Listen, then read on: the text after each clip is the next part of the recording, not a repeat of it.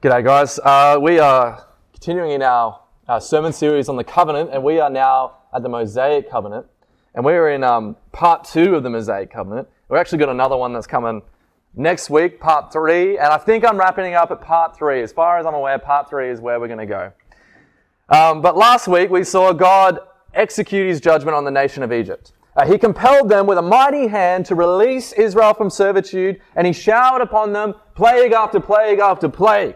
And we learned that these things are not just for the physical nation of Egypt, but we learned that they were against the spiritual powers, the principalities that deceived and misled that nation.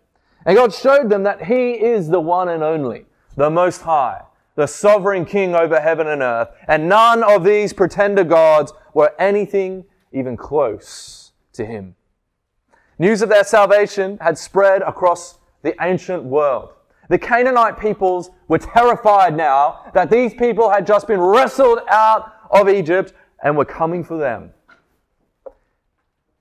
Jethro, Moses' father-in-law, he hears about it, and he comes out to meet them. And listen to how he viewed the situation. Exodus 18, 10-12. Jethro said, "Blessed be the Lord, who has delivered you out of the hand of the Egyptians, and out of the hand of Pharaoh, and has delivered the people from under their hand of the Egyptians." In verse 11, very interesting. "Now I know that the Lord is greater than all gods, because in this affair they dealt arrogantly with the people." Fascinating what he says there, isn't it? And what characterized the gods of Egypt according to Jethro? Arrogance. They thought that they could hinder, they could corrupt, or even stop what God was doing. They thought that they could somehow come out against God and beat him. Well, the powers of Egypt have overstepped their bounds. They tried to prevent God from achieving his plans, and they got smoked in the process. They're gone. They're humiliated. They're defeated. And what happens in the Canaanite lands? What do you think the people there are thinking? What do you think the gods there are thinking? Terrified. We find ourselves now, we're going to be looking at what you can consider the infant Israel. The nation as a child, rescued out of slavery, brought out by a mighty hand across the Red Sea. We saw a baptism of salvation for them, but a baptism of judgment for the Egyptians who were destroyed when God brought the waters together. Hosea 11:1 says, when Israel was a child, that is, right now, what we're reading right now, I loved him.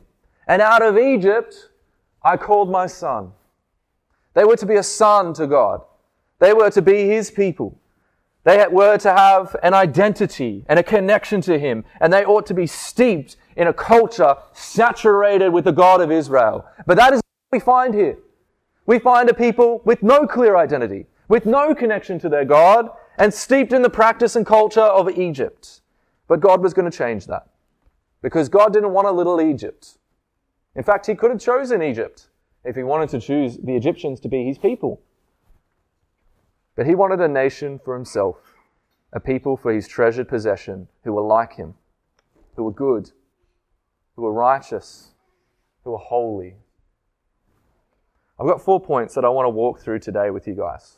Number 1 is the provision of the Lord. Number 2, the covenant of the Lord. Number 3, the rebellion against the Lord. And number 4, the mercy of the Lord.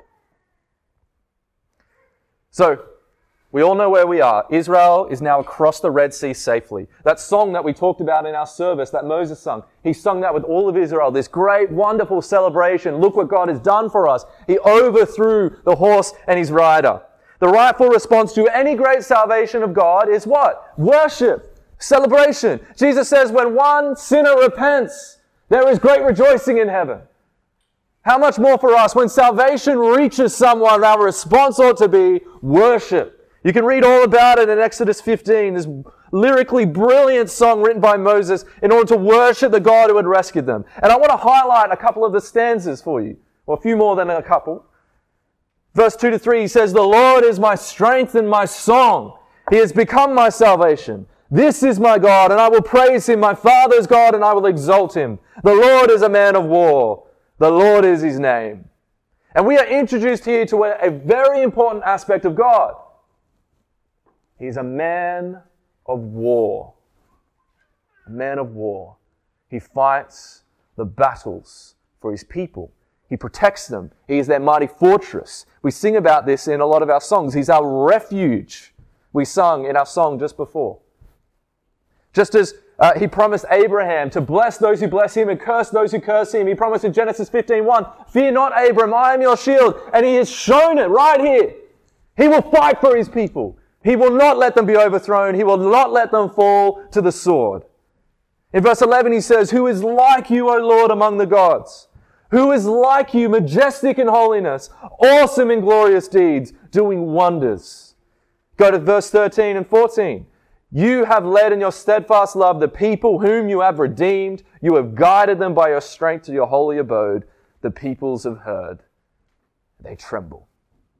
Pangs have seized the inhabitants of Philistia." Pangs, that's the word that, I guess, contractions that women feel just before they give birth, that feeling of terror in your gut. Why? Because God has shown himself to be far superior to these fallen angels. These gods who rule over the nations, masquerading as gods, deceiving the nations to whom God had allotted to them. They were ruling unjustly, and most importantly, they were accepting worship from the nations that they rule. God had had enough of them. The fame of Israel was spreading across the known world, and every nation knows that Israel is a threat to be reckoned with. And you would expect that to have a certain quality about the nation of Israel, right? That to transform the nation of Israel, that to create certain characteristics by which we can look at the nation of Israel and see them full of faith and full of gratitude and full of hope in the God who had saved them. But I know a lot of you have read the book of Exodus, right? It's excruciatingly painful to read that book. Like, so difficult.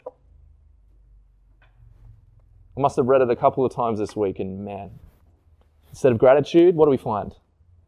Complaining. Instead of faith, skepticism. Instead of hope, there is doubt. And it's just mind-boggling. It's like you just saw the Red Sea part. You just saw these wonderful miracles. You saw all that God had done to Egypt. And what did they do? Grumble. We see in the story, immediately afterwards, they have this great celebration. They start trekking into the wilderness. They see a spring of water that's bitter, probably meaning it's full of salt water. They can't drink it. They can't give it to their livestock. And so, what would you do in that situation? Maybe trust that the God who brought you out of Egypt is not going to let you perish in the wilderness? Well, that is not what the Israelites do. Instead, they grumble. They complain. And Moses prays to God. And God turns the water sweet after Moses throws a log in there. Next, they begin to get hungry. And they just saw what God has done for them with this water, right? What happens when they get hungry? They don't rely on God. Here's what they say, Exodus 16, 2-3. It says, "The whole congregation of the people of Israel grumbled against Moses and Aaron in the wilderness. And the people of Israel said to them, 'Would that we had died by the hand of the Lord in the land of Egypt, when we sat by the meat pots and ate bread to the full. For you have brought us out to this wilderness to kill this whole assembly with hunger.'" Amazing. Do you know what they're saying here? The Egyptians, those old guys, our old masters, they're providing for us a lot more than this new master is. They did a better job at keeping our bellies full than this new master is. If God had just planned to come and kill us in the wilderness, why not just kill us in Egypt? What's the big deal? At least we could have died in Egypt with a full stomach. Do you know what that is? Blatant disrespect. That's what that is. Blatant disrespect to Moses and to Aaron and to the God that they represented. You have to know that they have only experienced God in the sense of hearing God's voice through Moses and Aaron. They have experienced the great wonders of God, the great miracles of God, but they've never heard God speak to them. They have only seen through Moses what God has done. And so they feel kind of like God could be pushed around, just like they're able to push around old Moses here. They weren't able to trust God in the bad times. And before we cast judgment on the Israelites, how often do we do the same? Something goes wrong. A bad situation comes up in our life, and we have known that God has been faithful to us. He has blessed us. He has come alongside us for most of our life. He has walked us through some terrible things, and something terrible happens. What happens then? Do we doubt His goodness? Do we doubt His promise? I've seen people walk away from the faith, sometimes for the most minor of inconveniences. I saw a young fella walk away from the faith because he couldn't not date this non-Christian girl.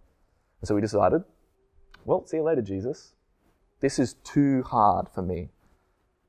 Mankind are fickle, foolish creatures. And you think at this point, God's like, what kind of people did I rescue? But no, He doesn't say that. He provides. They doubt Him. They think that He brought them out to the wilderness to just abandon them there, but He provides an amazing way. He rains upon them bread from heaven, called manna. I'm sure you guys know this story. And every morning, they get up, and there's the manna on the ground. Every evening, quails flood the camp, and they can pick them up, and there's their meat. They can gather as much as they need. They will never go hungry. They will never cease to have bread. But He says, don't store any up, because if you store any of this bread up, it's going to go rancid. And what do you think the Israelites do? Moses, we'll just store it up. We'll see what happens. And they find this bread goes rancid overnight. Worms begin to eat it. And this means that day by day, in the middle of a parched, dry desert, their only hope for survival day by day comes from the Lord's provision. They have to trust that when they wake up the next morning, there's the bread. Because if the bread's not there, they're going to be in trouble. If the bread doesn't show up, they're going to starve in the wilderness. They have to rely on God every single day. It reminds me of what Jesus tells us to pray, right? Give us this day our daily bread. Why? Because there is no promise for tomorrow's provision, only today's. We rely on God every day for every good blessing we have. There is not a single good thing that you have received today that did not come from the hand of God. Every provision is given by Him. The Israelites thought that in Egypt they provided for themselves, or the Egyptians provided for them. But God provided for them every day when they were in Egypt too. And so they move on from there. From where there was abundant water, they go on towards Mount Sinai. And once again, they get thirsty because they've moved away from their water. And you would think that after all God has done by this point, that they would trust God. But once again, what do we see? Grumbling. But now, some pretty wild accusations get thrown around that God plans to kill them in the wilderness again, to the point that they're so worked up that Moses is afraid they're going to kill him. He's like, God, what am I going to do with these people? They're about to stone me. You see, Moses, they were pushing him around. They weren't really that afraid of Moses. They weren't really that scared of him. In fact, every time they pushed him around before, they kind of got what they wanted. And so they pushed him around again. And they tested the Lord again and again. You'd think at this point, number 3, third strike and you're out. That's not how it happens. Do you know what God does? He provides water from the rock. Moses strikes the rock. Water flows out. A third time, God was gracious. Now, I'm not sure if this is a legit connection, but it reminded me of Peter before the Sanhedrin. 3 times he denied the Lord. He denied the Lord's goodness. But like Peter, God forgave. And He directed Moses to strike the rock, water gushed forth, and again God has sustained His people, even though they were so vile. And many people read Exodus thinking that God is vengeful and angry. But that's not what I read when I read Exodus. I see a God who again and again and again is long-suffering with a wicked people. And God provides for them one more time. Lastly, the Amalekites come. You see, the nations in Canaan have heard what has happened, and they know that Israel is going to come and dispossess them. They know that this is going to happen. And so they think we better nip this in the bud right now. This ragtag bunch of slaves in the wilderness, we got to strike while the iron's hot. We're going to ride our huge army of trained soldiers into the desert, and we're going to crush these slaves well before they can get organized. And so they send this huge army in. And what happens? Well, this ill-equipped, Josephus talks about how they had to pick up weapons from the Egyptian army on the shore. This ill-equipped army, this small army, never fought before, go out and defeat a well-trained, disciplined, battle-hardened Amalekite army. And every time Moses holds up his staff, they win. But every time he lowers his hands, they begin to start losing again. And so people have to help him hold his arm up for the entire battle. But every time, God is showing them that I will provide for you. I will defeat all of your enemies. I will show you my glory. I will save you well before you even deserve it, well before you even earn it. And so, wow, that's a lot of provision. God has done a lot for them. Like, considering my last sermon, considering everything we've just learned about now, and here they are, they've come to Mount Sinai. And God is going to formalize his covenant with them. They're going to present themselves before the Lord, and he's going to turn them into a nation, his people. That's my second point, the covenant of the Lord. Exodus 19, verses 1 to 2. On the third new moon after the people of Israel had gone out of the land of Egypt, on that day they came into the wilderness of Sinai. They set out from Rephidim and came to the wilderness of Sinai, and they camped in the wilderness, and there Israel encamped before the mountain. Now the Israelites have spent roughly 3 months now in the wilderness, relying daily on the provision of their Lord. And now the sign that God has given to Moses, all that time ago, you remember in the burning bush, he says, Moses, here is your sign that this will all happen. You see this mountain on which you're standing? You will bring the whole nation here. The most remote location you could possibly think of. They will all come here, fulfilled. Here, right in front of Moses. God is faithful. The seemingly impossible had happened.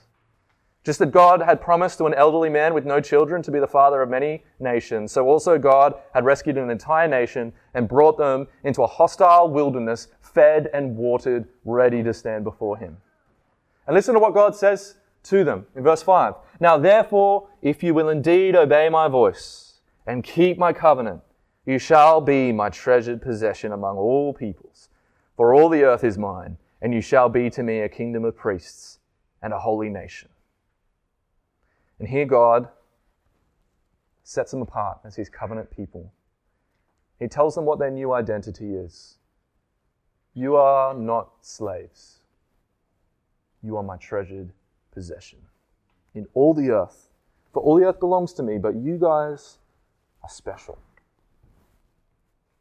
You're going to be a kingdom of priests, a holy nation. And how did Israel respond? Verse 8. All the people answered together and said, all that the Lord has spoken, we will do. They've now entered into covenant with God as a nation. And like all the covenants before, God has made promises. He then works salvation, and then he formally administrates his covenant with his people. We saw that with Noah, we saw that with Abraham, and now we're going to see it with the Israelites. And why? Well, the purpose of the covenant is to bless.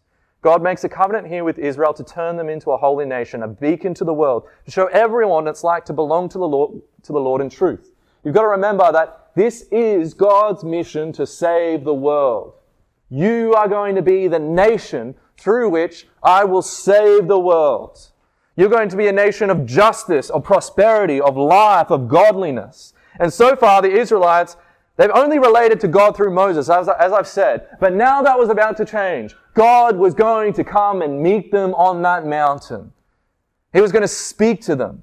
And he descends upon the mountain in a thick, fiery cloud that made the mountain melt and smoke. I've got a old school drawing of it. For the first time, the people realized who God was. He wasn't merely some spirit being like the gods of Egypt.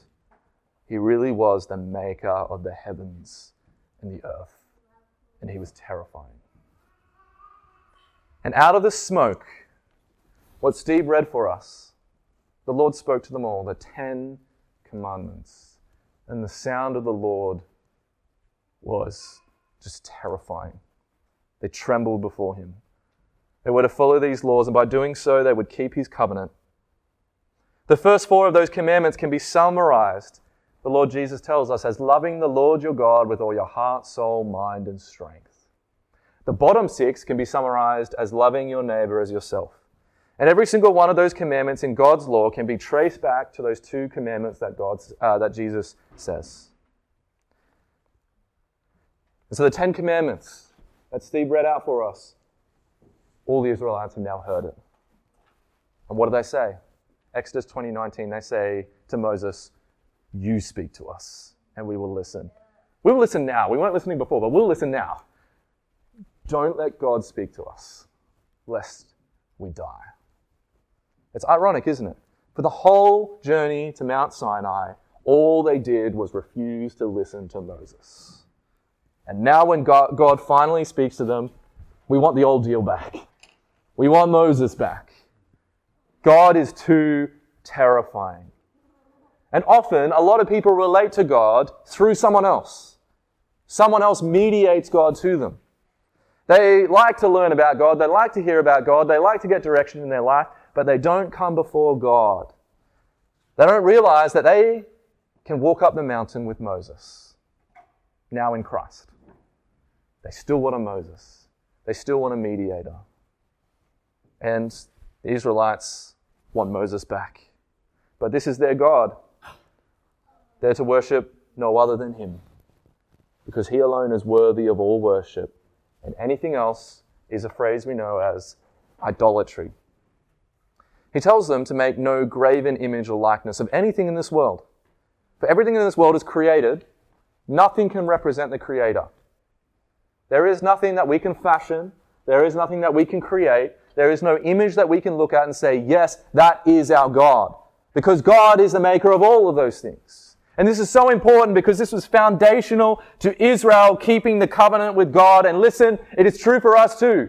There is no room in the new covenant for idolatry. We don't get to worship other gods. We don't get to make God into an image and then worship that image pretending it's God. Idolatry is breaking covenant with God regardless of whether you're in the old or new.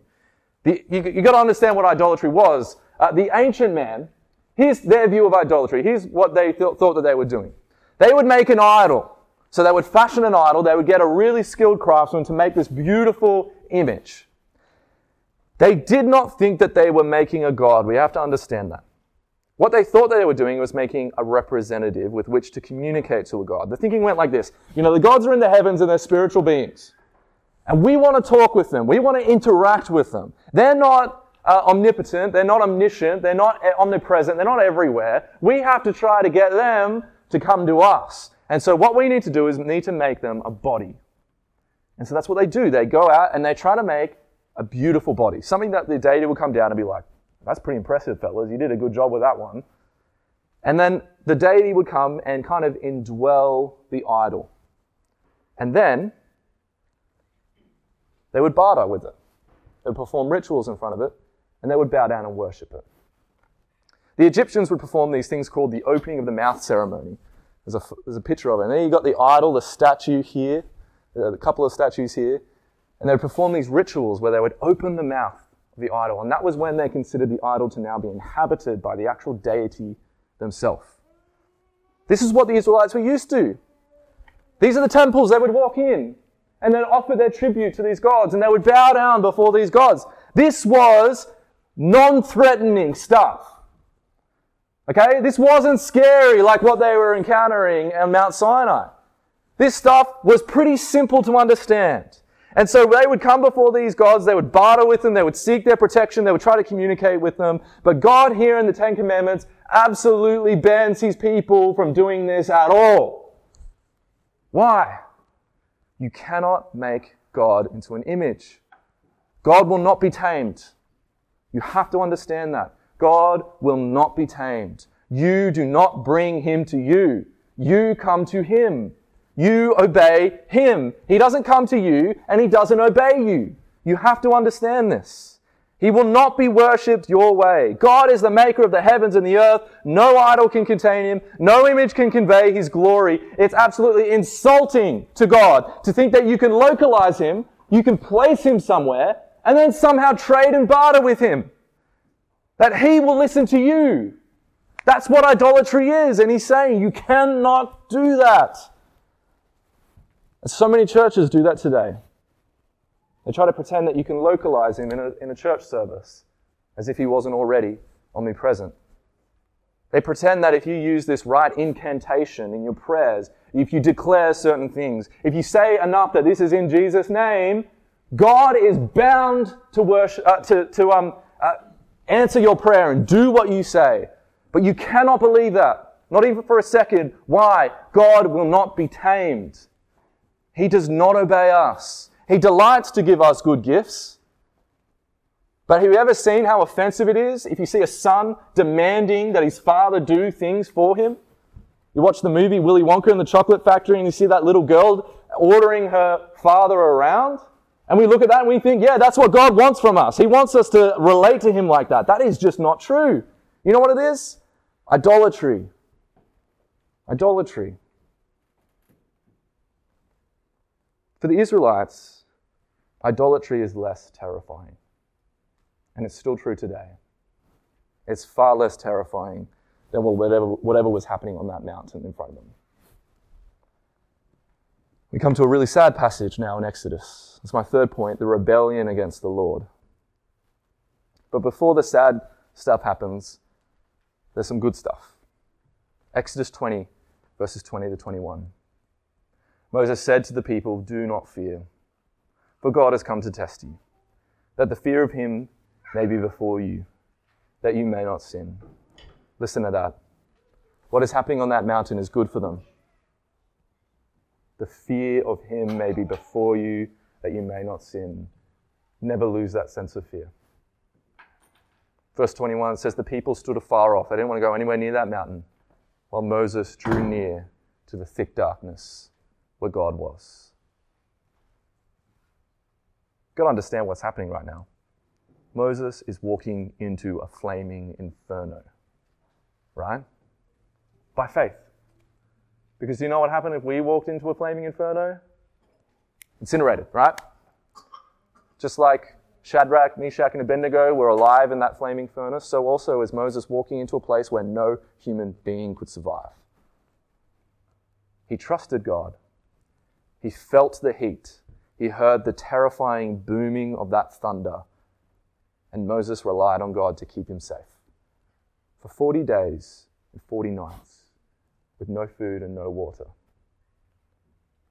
It's impossible outside of a miracle. It's impossible outside of the sustenance of God. That's exactly what God does here. He protects him. Because man does not live by bread alone, but every word that proceeds from the mouth of God. And there in the inferno, Moses speaks with God. And God gives to him more of the law. And you can read about that. We don't have time to go through it all, but you can read about this conversation that Moses has with God in this flaming inferno. He shows Moses how to treat people with justice. He clarifies and he expands on his 10 commandments.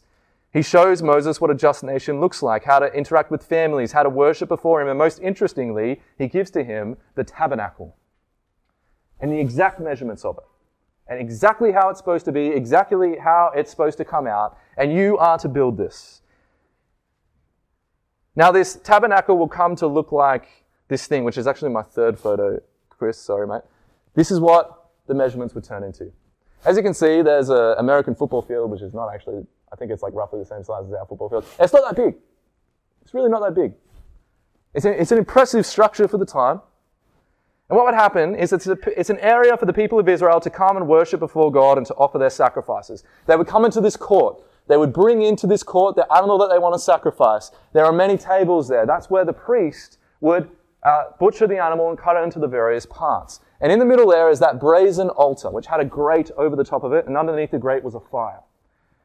And you would take the portions that God was to have and you would throw them in there. In fact, that you could throw multiple portions from multiple animals in at the same time, because you could have, I don't know how many tables they had, but you could have a lot of tables functioning at the same time. And so people could be coming in again and again and again and offering all their sacrifices. But in the inner sanctum, the Holy of Holies, the holy place that was only for the priests, the people of Israel were never allowed to go in there. The priests were the only ones who were allowed to go in there. And they were the ones who offered sacrifice on behalf of the nation. They were the representatives of the people. And one of the most interesting things about the tabernacle is the design of it. God often used imagery that was accessible to the people at the time. Remember in the Abrahamic covenant, what did God do when he made a covenant with Abraham? He said, Abraham, gather to me some animals and cut them in half. It was a common covenant of the time. And so God used something that Abraham was well aware of in order to make his covenant with him. And likewise, God designs this tabernacle to bear a remarkable resemblance to the war camp of Pharaoh. It's actually very fascinating. So if you go to my first picture, Chris, another one before that. Here is Ramesses II, his war camp. Now that looks rather familiar, doesn't it? And right in the middle, here is his tent, right there, and the two winged falcons. Very fascinating stuff. In fact, Ramesses II, who this is drawn of, is probably the most likely candidate to be the Pharaoh that was around during the time of Moses. I mean, there's other candidates, but he is one of the more preferred ones. Have a look at the next slide. Here we've got Ramesses II's camp, and we've got the tabernacle. And then there's the temple a bit. Very, very similar. Why are they similar? Well, God used something that the Israelites were well aware of. He said, you're going to make for me a war camp.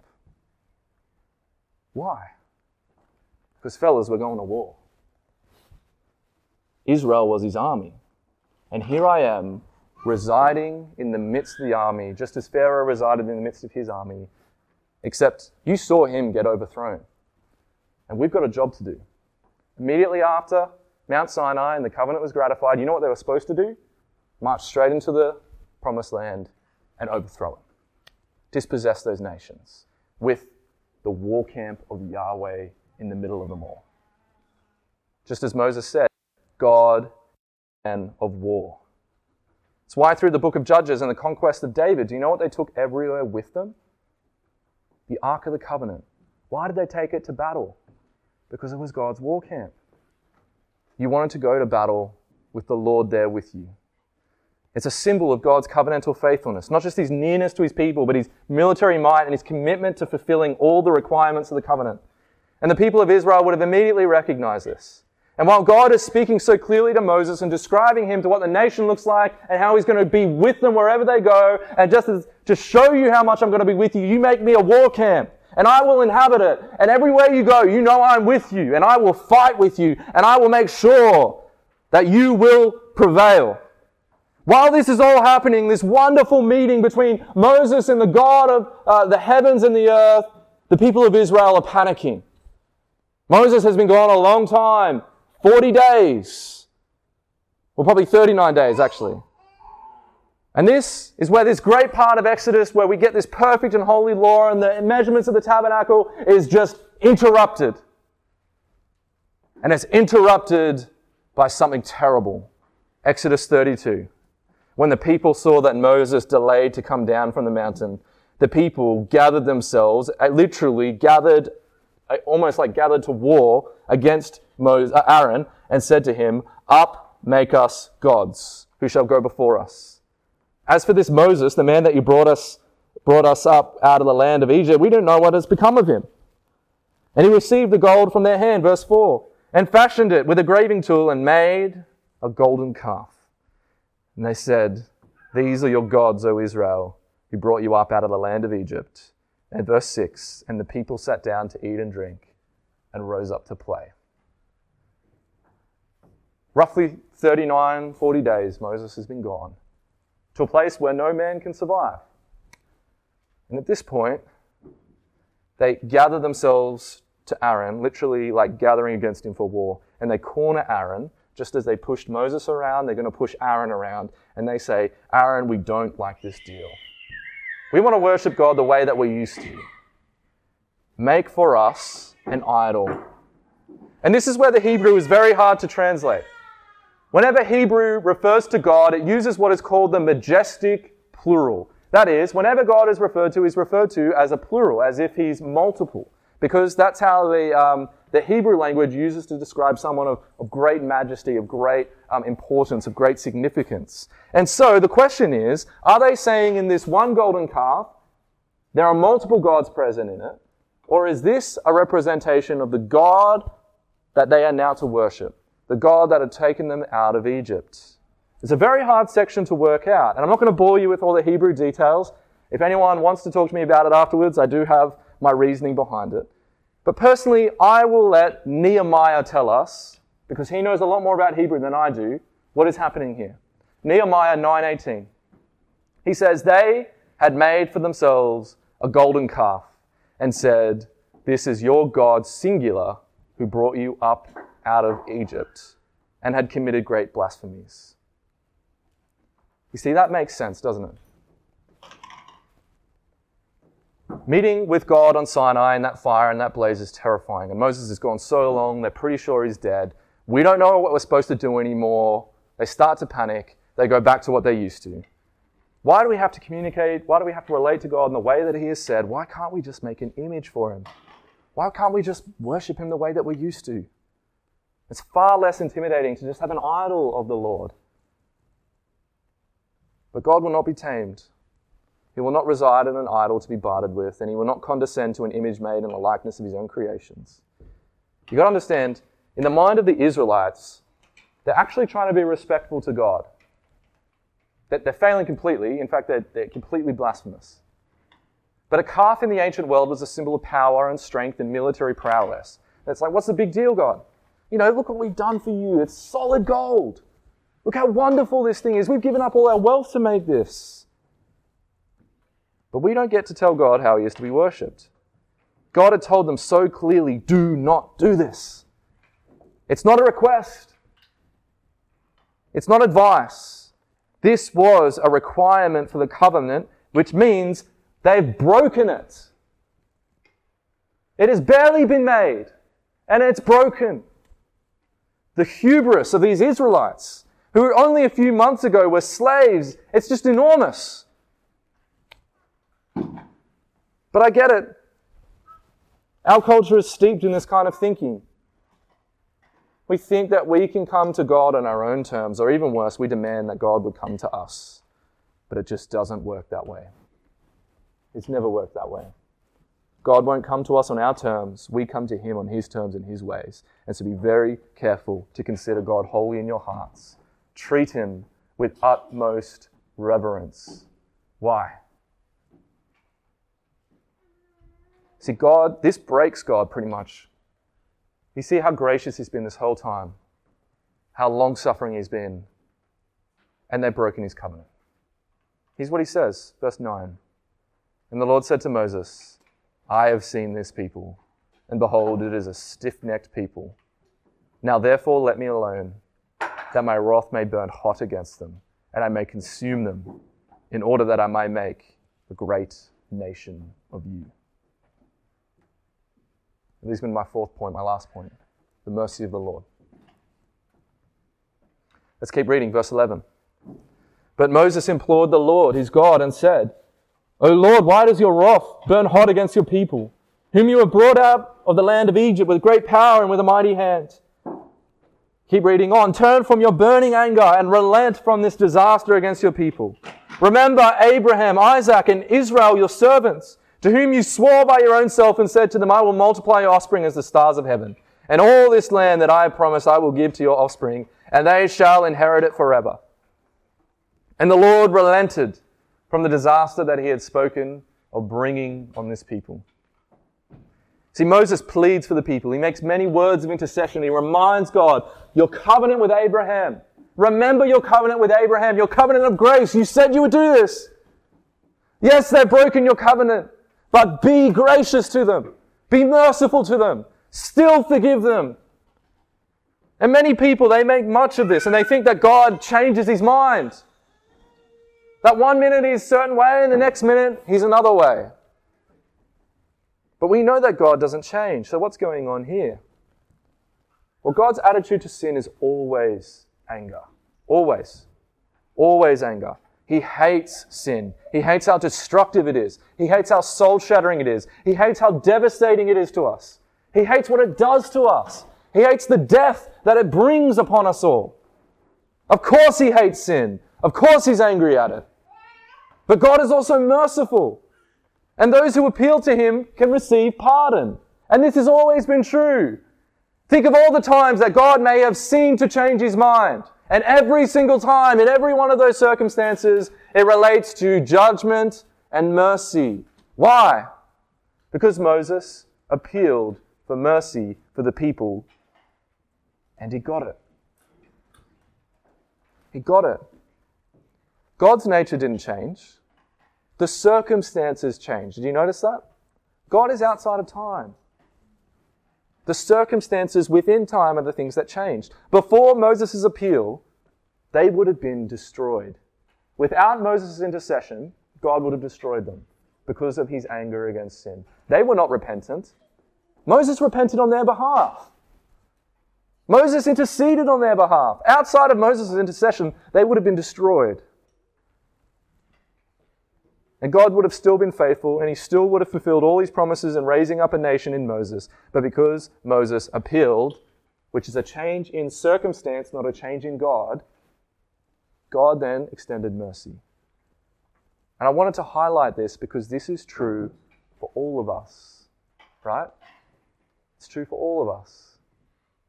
Before we knew Christ, we were under the hot wrath of God. And if we did not repent and believe in Christ, we would have perished in our way.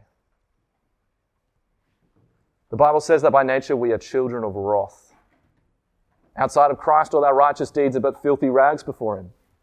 If we rejected Jesus, we would die in our sins and we would fall into the hands of the living God. So what changed for us? We appealed to God's mercy and we received it. Isn't that what's happening here? Listen to how the Israelites reacted to the holiness of God. We're just going to go back to Exodus 24. I just wanted to highlight this. It says, "Now the appearance of the glory of the Lord was like a devouring fire on the top of the mountain in the sight of the people of God." That phrase there, devouring fire, ought to be translated as consuming fire. Merely to keep in line with what Hebrews 12 is doing. Because Hebrews 12 is bringing up this exact moment. Steve read it for us before. Here's how Hebrews speaks to us. He says, "See that you do not refuse him who is speaking. For if they did not escape when they refused him who warned them on earth, that is, those who heard the warning against idolatry and still did it, much less will we escape if we reject him who warns from heaven, that is Christ.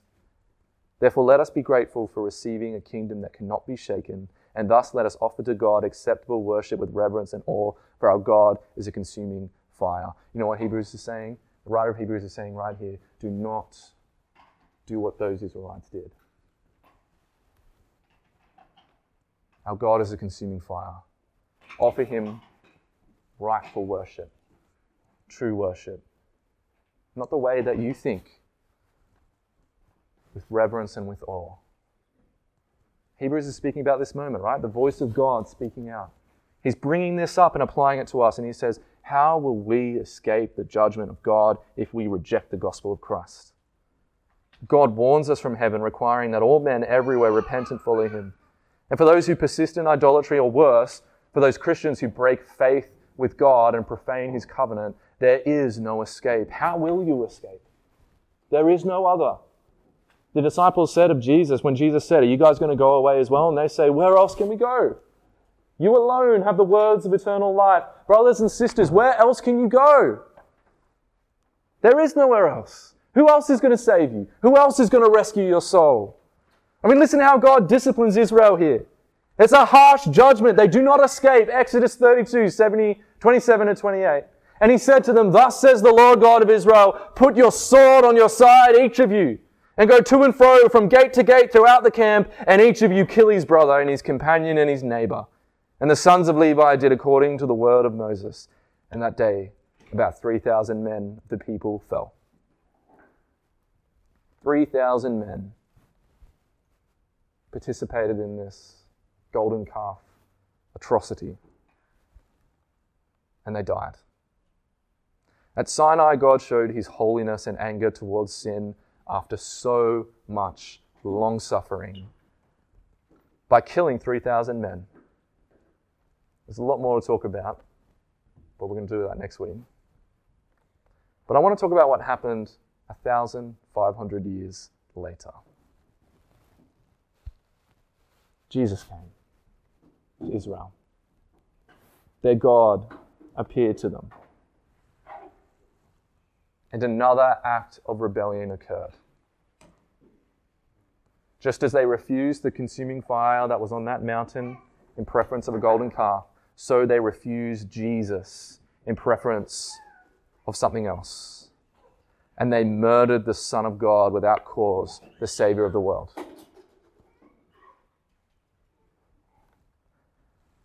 But this time, God did not kill 3,000 men. Because there was another moment when a man came before the Jews who had killed the Son of God and declared at Pentecost that you have crucified your Messiah. And what happened then? 3,000 men were saved. You see, the new covenant is better. It's better than the one that was at Sinai. The promises are more glorious. The blessings more magnificent.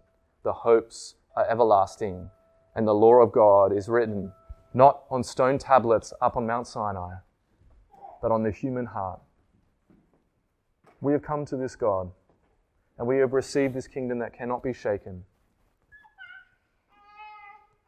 And we have found in Christ such a salvation. Never forget it. Do not refuse to listen to the voice. Walk up that mountain and worship your God, who is a consuming fire. Let's pray together. Father, how magnificent and wonderful it is to be able to walk up that mountain and meet with you. Although it is terrifying and a fearful thing to come into the Holy of Holies and to present ourselves before the most holy and righteous and magnificent being that there is, Lord. We know that in Christ that we can walk with confidence there. That just as Moses was protected from your burning fiery wrath, we as well know that we will be protected when we are found in the Lord Jesus Christ. I pray, Lord, for anyone who is here that relates to you through other people. I pray, Lord, that you would show them in clearness that they ought to relate to you as father and son or father and daughter. That they ought to come directly to you, that they ought to seek your face in your word, to seek your name and to pray to you, and to have a connection to you that is more than just a connection with a body of believers, but a connection that is in truth to you. I pray, Lord, that we would offer up to you worship that is reverent, that we would stand in awe, knowing that you are a consuming fire. We thank you, Lord, for this wonderful word. We thank you, Lord, for the wonderful works that you have done. We pray in Jesus' name. Amen.